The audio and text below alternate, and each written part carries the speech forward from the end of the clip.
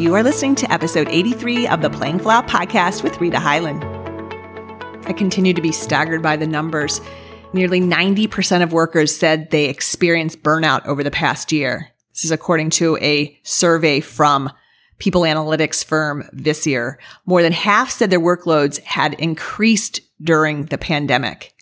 The current approach to work and life fulfillment is not working. So what can you do as a leader for your team and its members before they choose to work at another place or leave the workforce altogether? I'm sharing my perspective and 5 concrete and real steps you can take to create a culture and a team that feels like they belong and they are part of something that appreciates them for more than their results.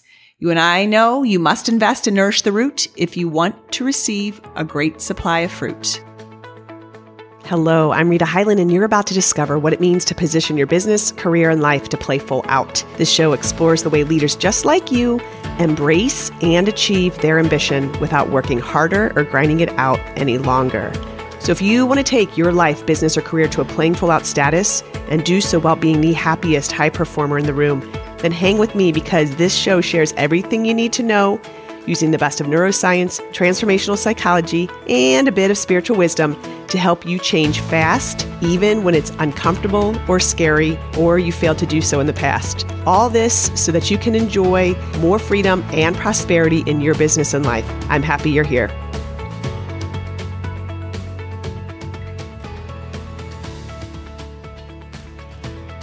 When I was 13, my grade school had a Thanksgiving canned food drive for the less fortunate in our community.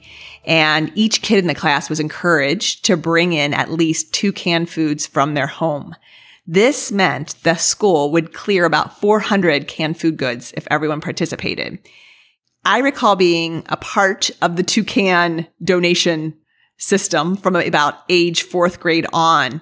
But when I got to 7th grade, I became interested in seeing if our school could do better. So I began by going to grocery stores and asking them for any extra or dented cans, and I found that I was able to collect quite a bit. I continued by walking the neighborhoods, and I knocked on doors with my wagon and proceeded to collect even more. And I did this ritually daily. Each day I tried to bring in about 20 cans. And slowly I began to enlist others. I enlisted a friend on my lunch hour to help count the cans that the other classrooms brought in and to track it all. And then I'd write that on the chalkboard and showed the improvement that the school and the classes were gradually making. One day I wondered if I could generate even more enthusiasm. And I recall asking my teacher if I could make it an announcement on the school's PA. And I set a new goal of 20,000 cans. And we all sought to energize each other by setting this new vision. And I told them why and how many kids this would feed. Now, one day before I was leaving, my teacher, Mr. Ahrens, asked if I'd stay behind. He wanted to talk to me. He said, you have something special and a real opportunity and gift to lead. I didn't come from a privileged background. And since I was born, we'd lived in an apartment outside the main community where my friends lived. I didn't walk home from school with them because I was in a different direction. And I don't know that I ever got used to it. Until then, I had moments always being on the shyer side and wondering my significance. And I had doubts. Am I worthy? Will I ever be more than a struggling girl? Will I ever matter? And that day, I was seen in a new and important way. I knew my parents loved me and they always told me I was important. But being seen by someone like Mr. Ahrens made a difference. He was a teacher to many throughout his tenure, and many loved him. He was respected and esteemed. And in a simple statement, Mr. Ahrens said that I could one day help people who really needed it. He showed that what I was doing mattered. I'll never forget that feeling I felt when I was walking out of the classroom that day, because it changed the way I looked at my life and what I wanted to achieve. Now, I tell you all of this because a lot of times we can feel invisible. like we're drifting and wondering if what we do matters. We all have struggles and self-doubt, but in the end, we all want the same thing, and that is to believe that our life matters. We all want our potential to be recognized, and we all want to be given the opportunity to excel. As a leader, this is your job. That is to recognize that the people you lead want to participate in meaningful work. They want to feel that their role is respected and contributes to the advancement of the greater good. So to fuel that, you must see them the way Mr. Aaron saw me. When an employee knows they matter, you inspire them to be better at what they do and to be more confident. So take every opportunity to share with your team how they're beginning to achieve the shared vision. This will give them a new level of engagement and pride in being part of something that's greater than themselves, just like you and me. They want to be seen and know they are worthy. Now, while I believe that talent and competency matter, they are diminished if a leader doesn't express recognition and compassion generously for their team members. If you challenge people to do more than they believe they are capable of, then they will become more. I don't mean challenging them and adding more to them from a productivity standpoint, from a place of stepping into their leadership or their impact and their contribution. See them.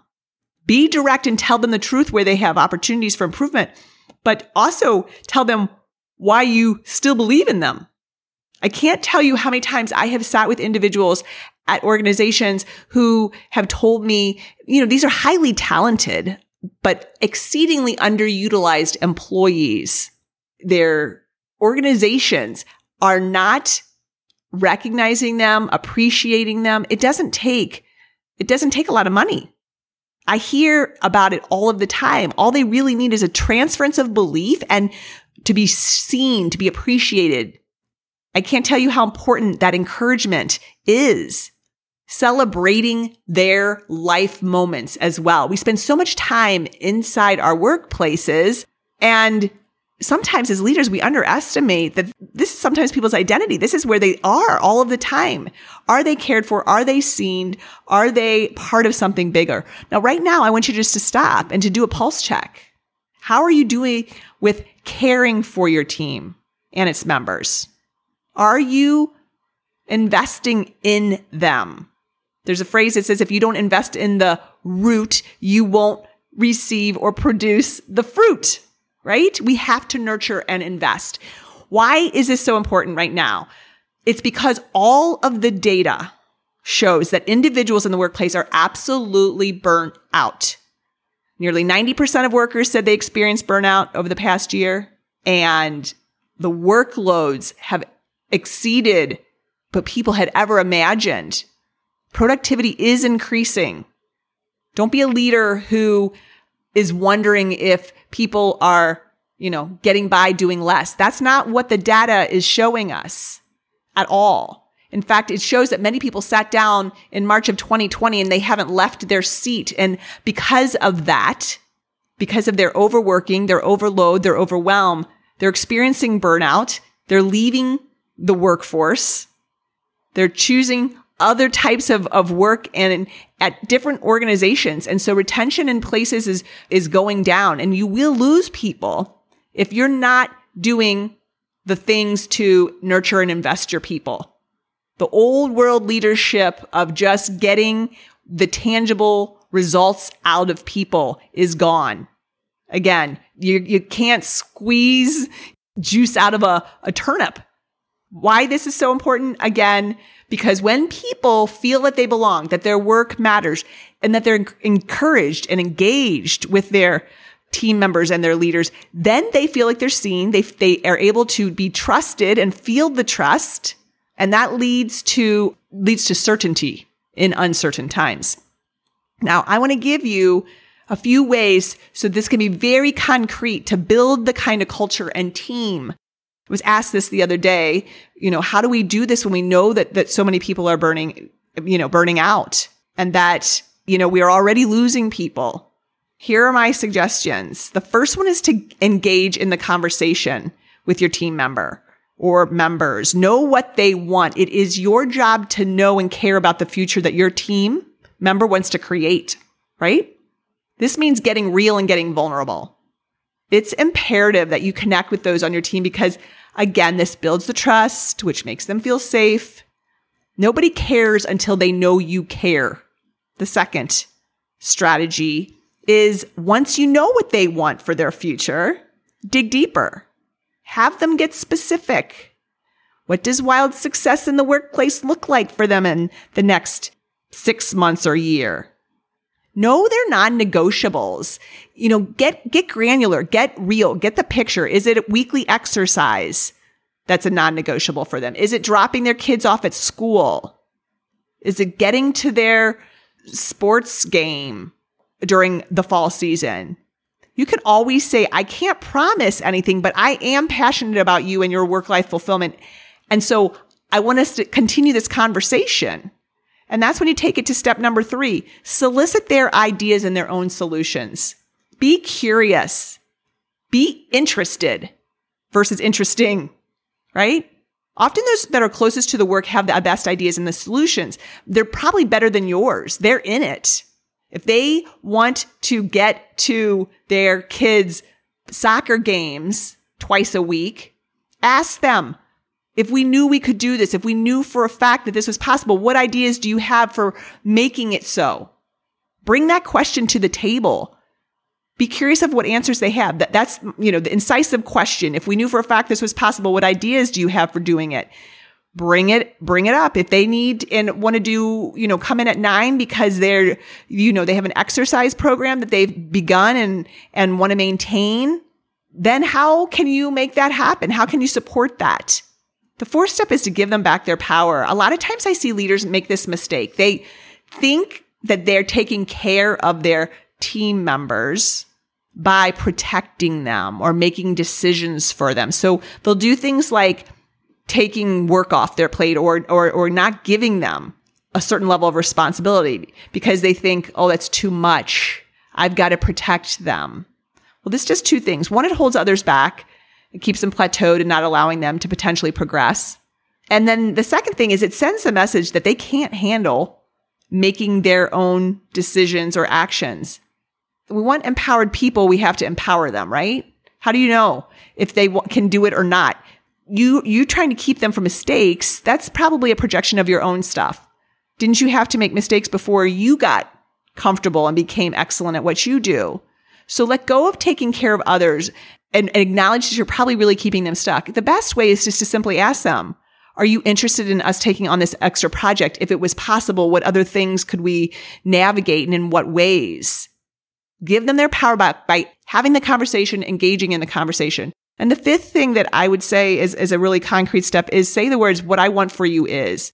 After you've had this type of a conversation where you've engaged in the conversation, you've gone deeper and asked them to get specific on what it really looks like, their non-negotiables, and you've solicited their ideas and solutions, and you continually give them their power back by having them part of the conversation. That 5th part is acknowledging it and saying what I want for you is, and then genuinely share the vision that you have painted for your team member, which probably and should include something that they've told you.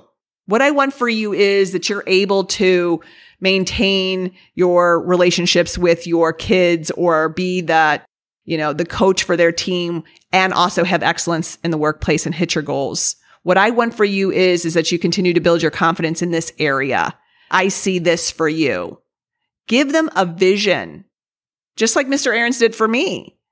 It's amazing what one small piece of recognition or belief or vision can do for a person. You never know who they'll become because of your investment and nurturance of them. Great leaders are cultivated. We've all had those people in our lives who have contributed to us, not because they've dropped off an extra raise to us, but because they have transferred their belief in us, seen a potential, spoke to and addressed it, and recognized us and it along the way. When leaders are recognized, they become more confident. And when they become more confident, they show up. And when they show up, it affects your bottom lines. mostly because they'll probably have a sense of belonging and you'll retain them. They'll go to the mat for you, and they'll usually work harder and smarter for you because they want to prove that the solution that they gave can work, that you can have both work and life fulfillment. Of course, don't ask their opinion if you have no intention of committing to it or at least attempting. And always remember, you won't get the fruit unless you take care of the root. It's a different day in the workplace. You won't get away with operating with the old approaches of getting as much out of your people as you possibly can. There are other places to work. There are other places that are absolutely living and leading from the heart. I'll leave you with a quote I heard from a London economics and political science director, Manoush Shafiq, and he said it several years ago. In the past, jobs were about muscles. Now they're about brains. But in the future, they'll be about the heart. As I said, this was said several years ago, so I believe that future is now. The heart means cultivating cultures that care. Your call to action is to set up a meeting with your team member or members and apply the 5 questions or the 5 steps above. The byproduct is a team member who knows they're seen and heard, who will build, therefore, creativity and more innovation and answers and solutions to your problem. And this in turn will build and make your work and life fulfillment better as well. I'll look forward to talking to you in a couple weeks. Thank you for being with me today. By you listening to this, it tells me you're interested in growing yourself and likely not just for yourself, but to positively influence others as well. If you enjoyed this podcast, go ahead and share this with your friends and colleagues. When leaders like you grow yourself and then grow others, we all are positively impacted. If you have questions, I'm here to answer them and may even use them in our upcoming podcasts. Go ahead. You can send those questions to breakthrough@ritahighland.com. Remember, a half version of you is not enough. The world needs the full version of you at play. I look forward to seeing you on our next podcast.